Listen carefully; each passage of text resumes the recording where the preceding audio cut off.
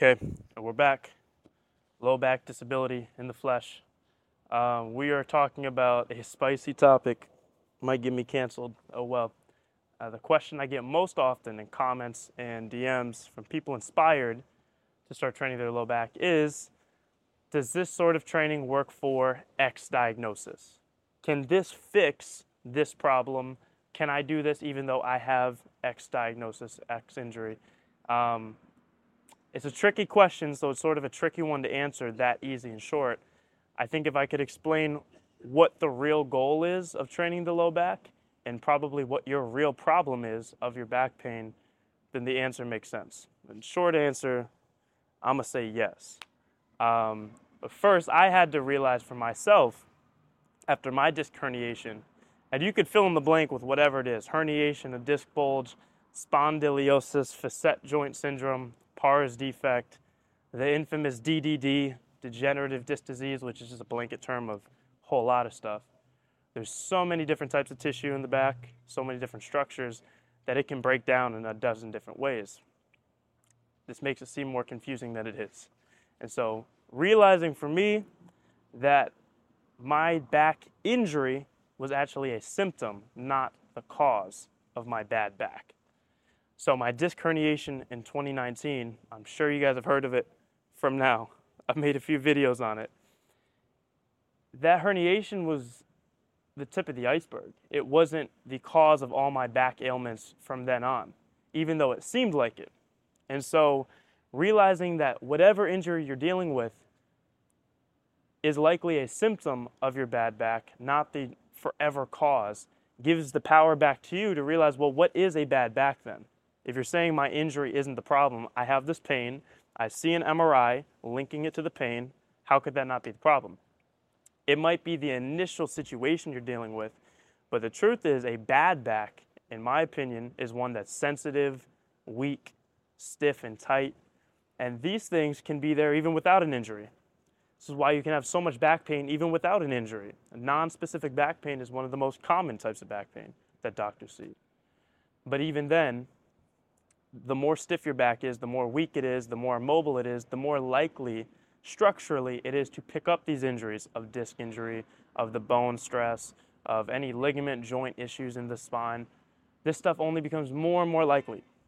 And so when you finally get the herniation after years of achiness, or you finally get the diagnosis of wear and tear all on the spine after chronic re-injuries and just this pain you've been dealing with decades, you can't just blame the incident of the injury for the whole problem.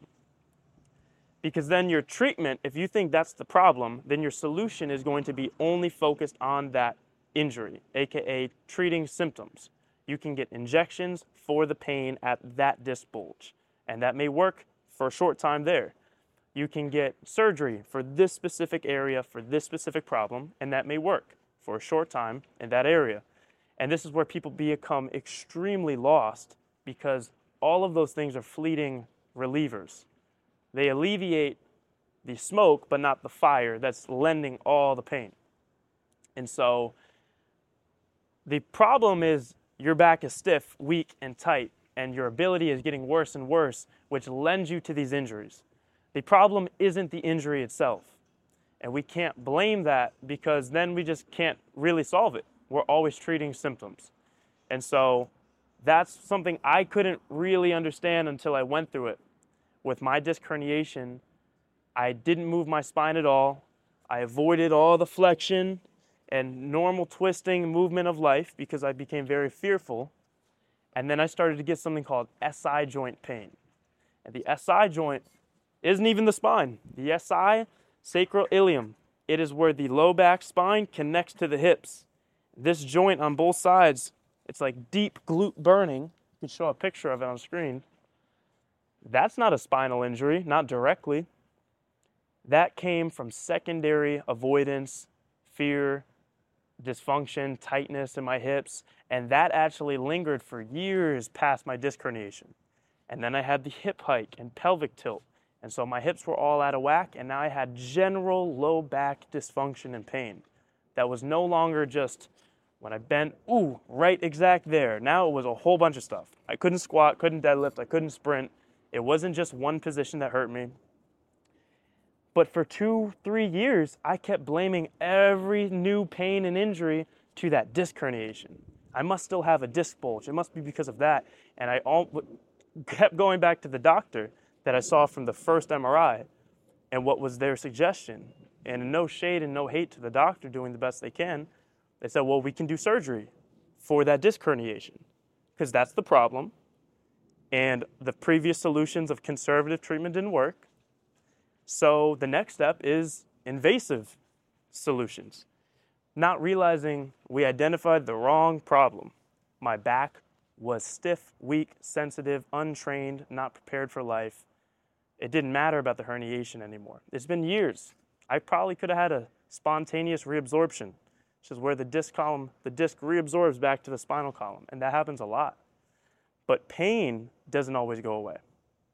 And so maybe that was overly redundant on this point, but I really want to just speak to at least that person who is feeling stuck because they don't realize what the real problem is. You have a low back dysfunction with weakness and avoidance. Anyone who tells you to stiffen up and avoid movement and avoid the troubles of life and not try to get into positions, they're not setting you up to get over the big problem.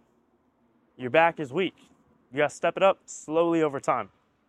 And so that leads to point 2. Point 1 was that X injury, whatever it is a symptom, not the cause. That is a liberating realization if you fully look at it and realize your journey probably fits into that. 2, all tissue in the back is adaptable to differing degrees and different speeds. But I love this image, and I always use it with the BBB members. Luca put it on the screen of the healing timelines. And you could see nerve, muscle, bone, cartilage, ligament. The x-axis is in weeks, and the y-axis is in percentage of adaptability, meaning like if you had an injury, how long would that take to heal roughly back to 100%? Or if you started training today, a new stimulus, how many weeks would it take for you to adapt to that, right? And you can see muscle is much faster than bone, and bone is way faster than ligaments and cartilage. And so we didn't even think cartilage healing was possible up until a few years ago. And it's because this adaptability isn't just waiting. You have to actively be stimulating the area. So if you avoid the deep ranges that stimulate cartilage, that stimulate the spine, well then this graph doesn't even apply to you. This 100-week time frame only applies if you're properly stimulating the back slowly but surely at the right level. And so the same way we didn't think cartilage was on here, you don't see discs on this graph.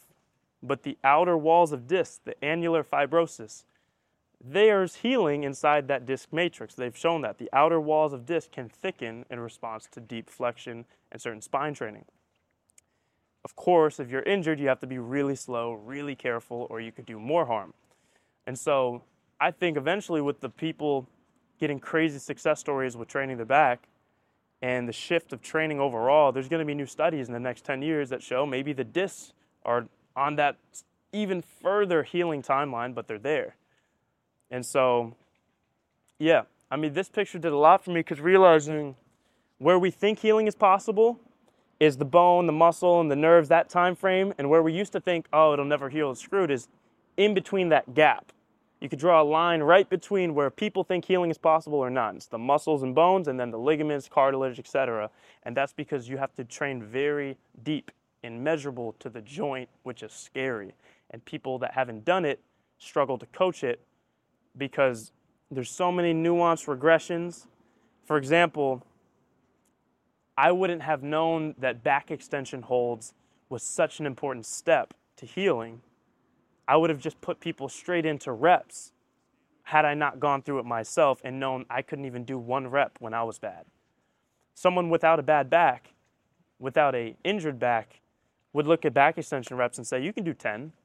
And maybe they could muscularly, but that person that's never been injured doesn't know what it's like to wake up 2 days later immobilized and you felt like you did nothing. All you did was round your back 5 times. And so all that to say, I don't even think overall as an industry we even know what's possible for healing. And we're not led to think like this.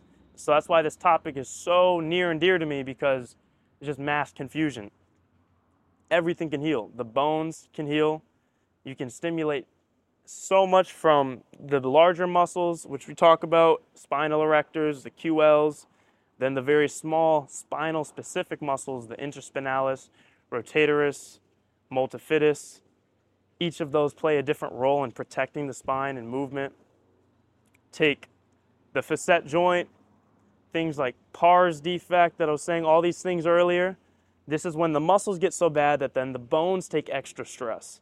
And then it can wear away at the end plates of the bones. You can get thinning of disc. This is DDD now, degenerative disc disease. All of these things are on a spectrum. There's not a light switch. You have them, you don't. It is an onset of weakness growing, of avoidance growing, of weird movement and just instability through normal life. The way you sit starts to change and you start doing it for years. You ever see someone with a crazy limp and you're like, how is it possible that a human being went from walking normal to like throwing half their body around?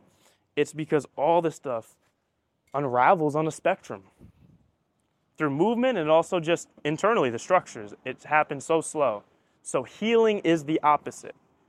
If we want a real solution, we have to understand it has to be on a spectrum. Slow building through tension first, and then motion, and then combine it, heavy loads and through motion in all positions, rounded back, flat back, with deep hip mobility range included, with the seat of good morning.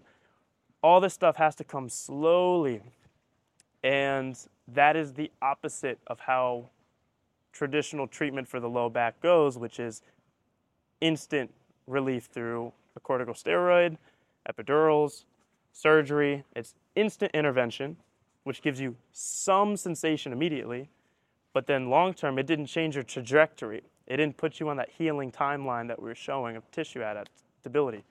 So that's just my opinion. I think I should have said this way earlier. This is not medical advice. This is entertainment. Are you not entertained? Are you not entertained? I hope you're being entertained. Don't sue me. But as someone who went through it, I'm not an expert, just trying to be real. This is a missing part of healing for the low back. And so first is understanding that whatever injury you have, it is a symptom of your bad back, not the cause, which means the cause being your weakness, tightness, avoidance, fear. You can improve those things, which is extremely empowering. 2, all tissue in the back is adaptable, from the muscle to the bone to the ligaments, arguably discs long term. Just understand that the deeper the dysfunction, the longer it's going to take and the more patient you have to take. And that's okay. Life is long and we're going to use our backs every day of our lives, so we're just going to change the direction. And that matters more than a destination. Directional changes win over time. And then 3, the grand just recap of all this is knowing that it is not hopeless if we can fix our aim. Let's not fix the injury. Asking, do back extensions fix a disc herniation is just the wrong question. It doesn't really matter. Does back extensions gradually over time get rid of my pain, give me more mobility and use of my spine with less damage happening to it because I can now own those positions with strength? If all those things are in place, if disc healing is possible, you have the best shot now because you're not throwing all this weird load improperly through the muscles and joints because you're weak. You're giving synovial fluid, all the lubrication that goes to joints, the best chance, and you're stimulating the disc walls gradually. So if healing that disc is possible, you're doing everything you can. And 2, even if you don't heal the disc, but you can move your back, you have no pain, you're strong, you can lift, you can run, you can play with your kids, does it even matter that you have a disc herniation? It doesn't matter to me. I haven't had an MRI. People ask me all the time, and I don't because my point has never been to heal the injury. My point has been to go back to not even thinking about your low back and just being grateful for life and not worrying about defining yourself as an injured athlete or whatever the identity is we carry. It's tough. But we have to fix our aim that we need pain-free ability. I'm able to do more things with less pain. And that puts all the power back in our hands. Whereas the other route leaves you guessing and chasing. You get this massage, feels a little better, but then this pain pops up. You get this injection, it helped out there, but something else popped up. You get an alignment every 2 weeks and you're feeling better, but then something else pops up, and you're going to be putting out all these little points of smoke and a new fire. There's fire brewing everywhere. Like, the actual injury went nowhere. And that is going to feel like bad luck, which I don't think is really going on for most of us. And so, of course, this episode was longer. It was a nuanced talk. There's a lot of generalizations, so I'm bound to be wrong on a few things for sure. But the overall message I want to take and give to you is just that you are the solution. You have your back to live with every day, and you're going to get very familiar with it through training it. And that trajectory actually makes sense. Where the other one of fixing isolated problems in the deepest area of our body doesn't make sense. It's not isolated, and it didn't just happen overnight. Unless you trained your back your whole life and then you had a car wreck and something happened crazy. But even then, you're pretty likely to bounce back really fast with that foundation of back training. So through all the grand claims, and, I didn't mean to make any of this polar or, I don't know, just a hot topic. I know it can get emotional for people because our lives can be consumed with pain, and it hurts to hear, wait, what do you mean? I'm just not doing the right stuff. I did everything. I tried everything I was supposed to. And this guy's 25, 26, and trying to tell me what the answer is.